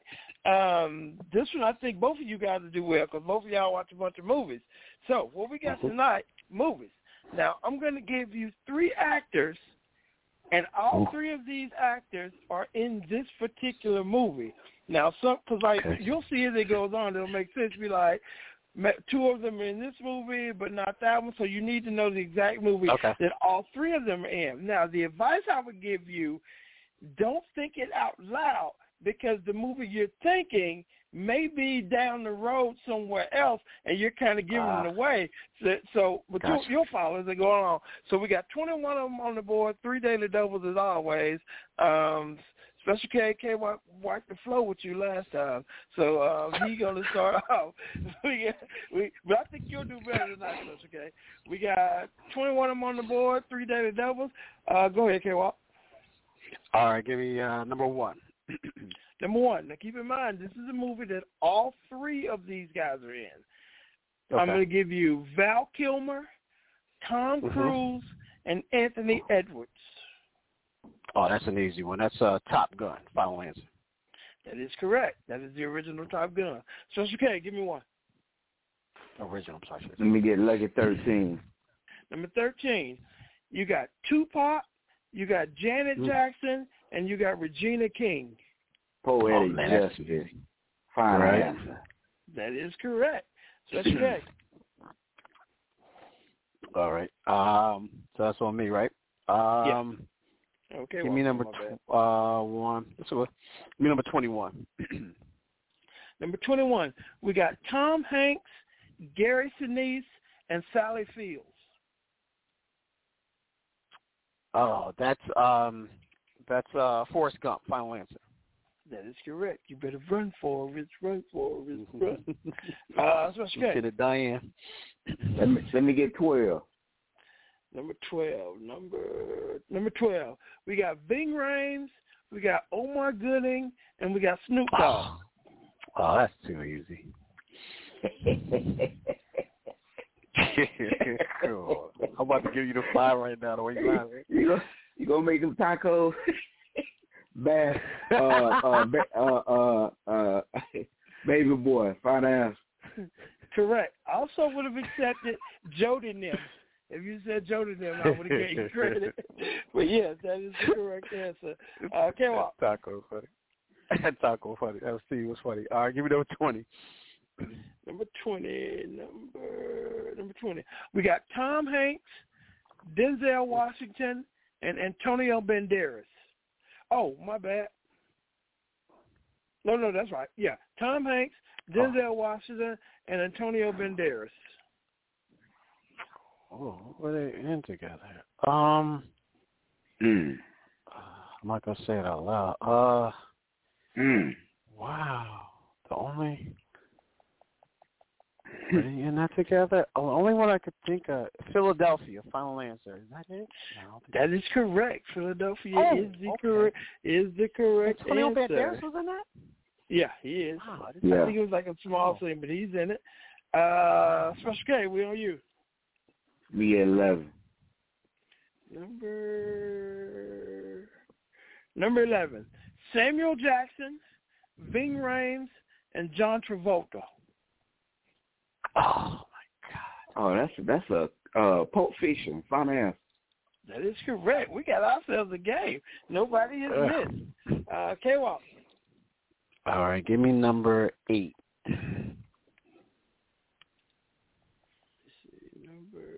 Number 8. Dr. Dre, Queen Latifah, Jada Pinkett Smith. Oh, I set it off. Final answer. That is correct. Special K. Me at 14. Number 14. Lorenz Tate, Jada Pinkett Smith, Bill Duke. Minister Society. Fine ass. That is correct. Oh, man, we got ourselves a game tonight. My favorite movie, man. All right. That's a good one, yeah. Let me go 15, 1-5. Number Daily Double. You both tied up at 20 apiece. Yeah, we're knocking them out right now. So I'm going to play these. There's 2 daily doubles remaining, so I'm going to go 10 here. I'll go 10. For 10, your clue, Lorenz Tate, Ludacris, Terrence Howard. Ooh, he ain't going to get this one. No, you're right. I might not get that. Ludacris, Lorenz Tate. I can't steal it. Golly. Ludacris. I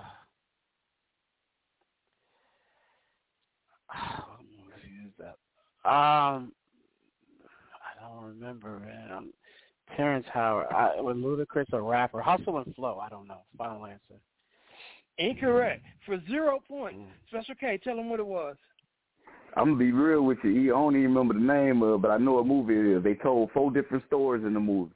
I know exactly what it is. That is right. The name of the movie is Crash.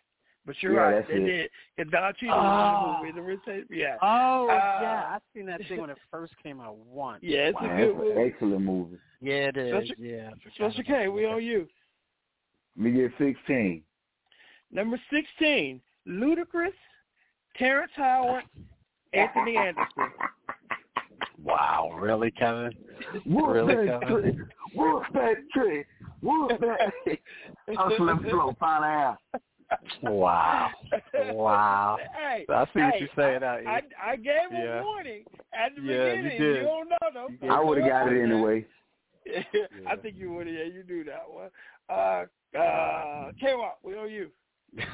Good stuff. All right. Let me see. Give you number 7. Number 7, Denzel Washington, Dr. Dre, Snoop Dogg. Oh, Denzel, Dr. Dre, and Snoop Dogg. Oh, you got him with that one. I know that one.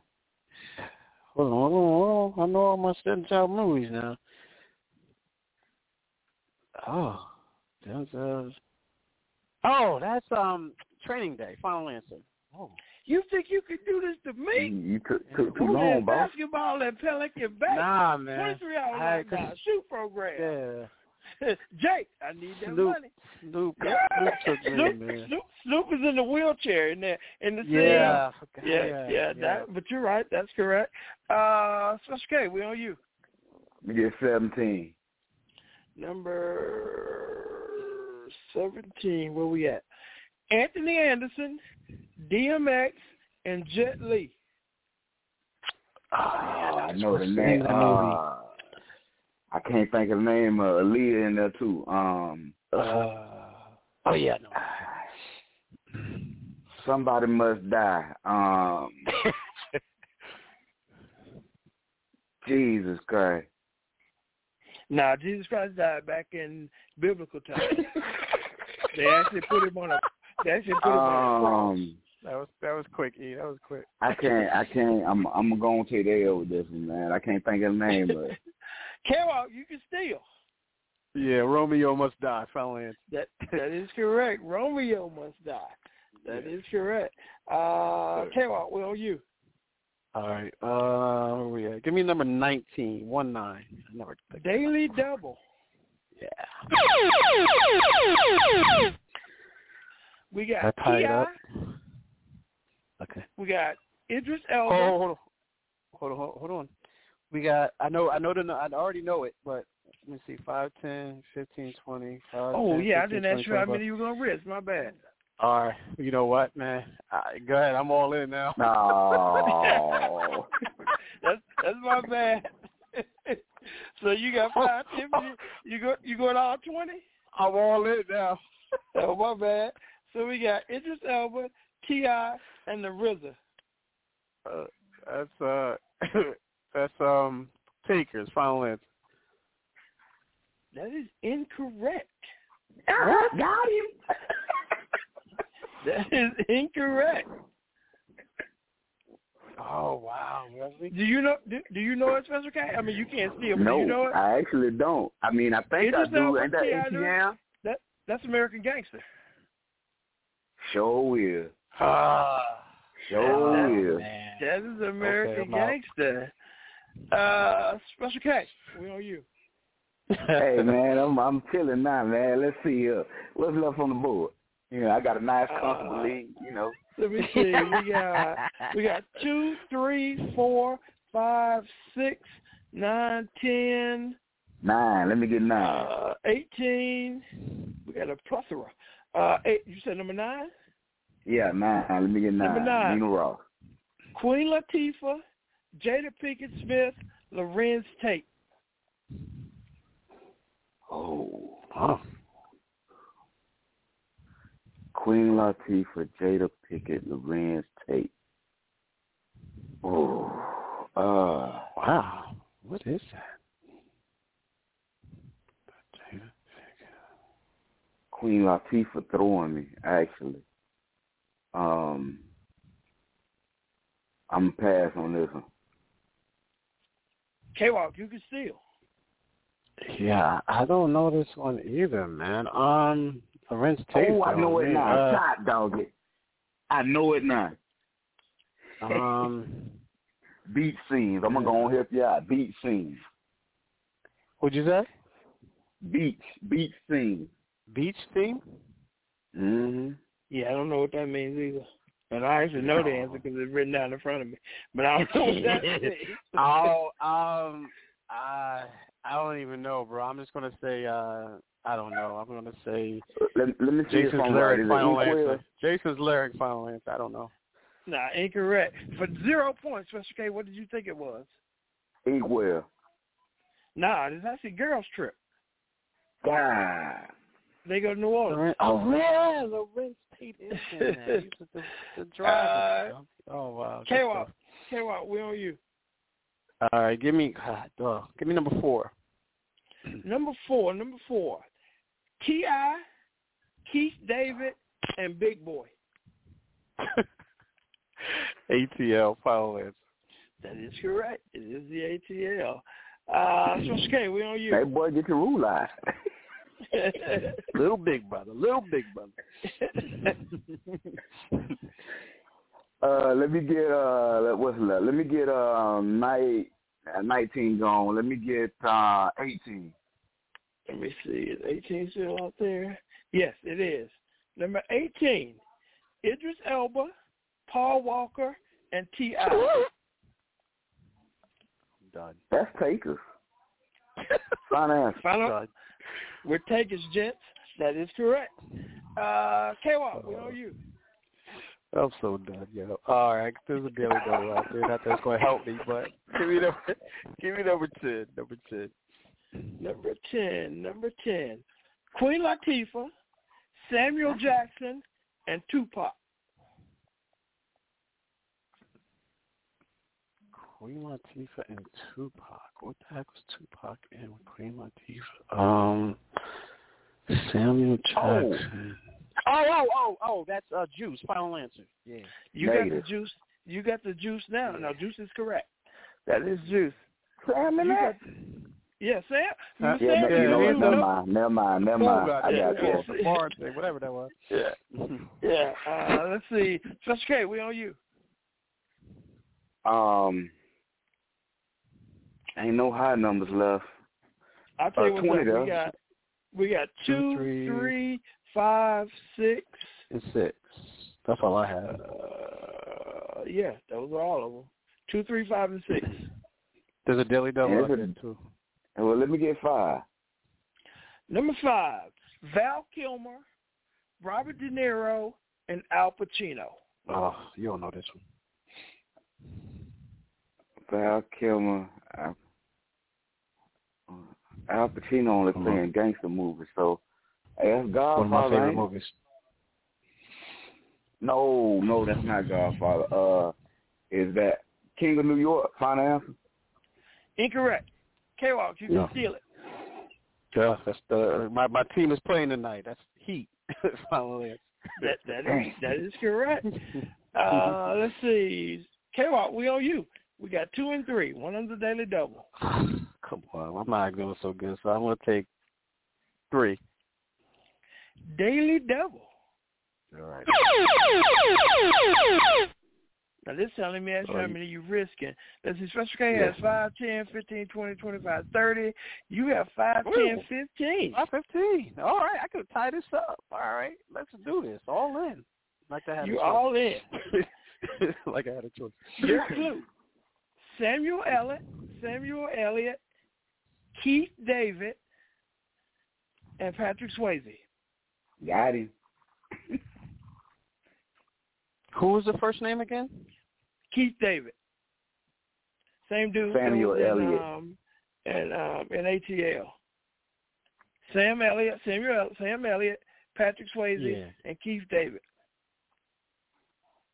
Okay, Patrick Swayze. Keith Elliott. Keith Elliott is the Keith David. He was the dude in ATL when we did ATL a few minutes ago. He was Nunu's dad in ATL. Yeah. Okay. Okay. That's what I couldn't think of. Val Kilmer, you said? Oh no. Man. Patrick Swayze. Sam Elliott. Keith David. The other white guy. Okay. I don't know, bro. I don't know. Patrick Swayze is not Ghost. It's not Dirty Dancing. It's not. I was going to say Roadhouse. Final answer. I don't know. That is correct. Ladies and gentlemen, we have ourselves a tie game. K-Walk was down 0-3. And he came back and tied it up. Special K, Game 7. There's only 1 clue left, and it belongs to you. Don't miss the shot. You ready, Special K? Val Kilmer, Kurt Russell, Sam Elliott. I'll give them to you again. Val Kilmer, Kurt Russell, Sam Elliott. Ooh. Wow.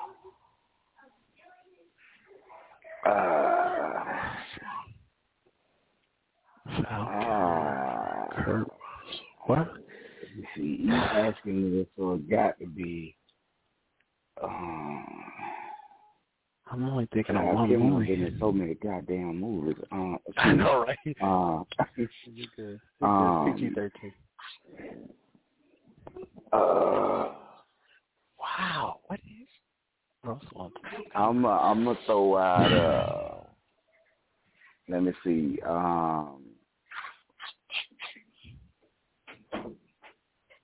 Pineapple Express, finance.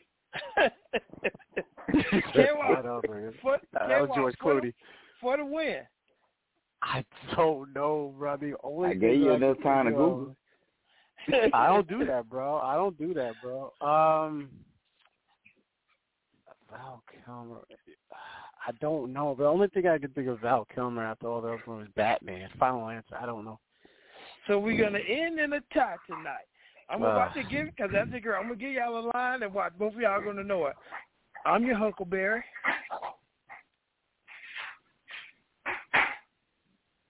Is that your movie? Is that your movie? Yes, sir. Tombstone. Tombstone, yes. I always forget that movie, bro. You always come up with that movie at some point. It is a fantastic movie. I just saw it Friday. It is a fantastic movie. I gotta watch that, man. We end in the tie. We're not gonna do a tiebreaker because I'm real proud of Special K. Because Special K usually come over here and get mollywopped, but he I think it helped you tonight, K, not getting any daily doubles. Because, that's usually, because I know you bet it all every time. But then again, did you know the daily doubles tonight? Yeah, I knew two of them.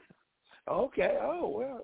Yeah. But still, and I got cocky with that one. The one I thought you gave me because you said the two that wound up being in Vegas and wound up being another one. So I got a little cocky there. I should have let you finish it out, though. Okay, if you got some tiebreaker, not tiebreaker. If you got some tie music, we can play that. That we can get a cease and desist on. You can go and roll a quick clip, real quick. Yeah, let's do that. This is for the both of us, brother. I'll play this right here. Did you realize that you were a champion in their eyes? Yes, I did. So I packed it up and brought it back to the crib. Just a little something, show you how we live. Everybody want it, but it ain't that serious. That's that shit. So if you gon' do it just like this. Did you realize that you were a champion in their eyes? You don't keep this how. We're champions in their eyes. Good stuff, ladies and gentlemen. I'm glad y'all enjoyed it. So did you see the theme? How we had multiple movies with multiple people, but that third person made the difference? I thought that was a pretty good one. We didn't get to get Brother Polmah on tonight. He actually texted me, he got caught up, and we'll be able to get him. But real quick, I'd like to speak about it. Capital Casino going down June 17th, Winter Park Event Center. The Brothers of the Winter Park Alumni Chapter of Capital Cycles Incorporated. Please come out for food, drinks, fun. Bring dad. It's going to be a good time. Also, Ivy, who we had on the show last week, K-Walk, and had on the show before, she's also going to be in a movie, and she would just like me to mention that. It's the movie is called The Curse of Abigail Proctor on Amazon Prime Video. You can see it on Prime, you can see it on Plex TV, and also Vudu. She plays Abigail, and the name of the film is called The Curse of Abigail Proctor. So, we like to, support our friends and support the show. If y'all want to go out and have a look at it, again, it's called The Curse of Abigail Proctor. It's on Amazon Prime Video and Vudu. K-Walk, I know you like to leave us with something, so unless you want to get into something else with these last few minutes we got left. Now we'll leave it here, E, because the game is on. I know Game 3 is on right now, so we'll leave it out here. But yeah, I do have something for you. So what I have for you this evening is be sure you put your feet in the right place, then stand firm. Okay, I am K Walk for E Scott for Sports Talk and with K Walk and E Scott on Never Had It So Good Sports Radio. God willing, we'll talk to you next week. And thank you, Kay, for joining us, brother, for sure. No problem, man. And you don't stop, keep it on.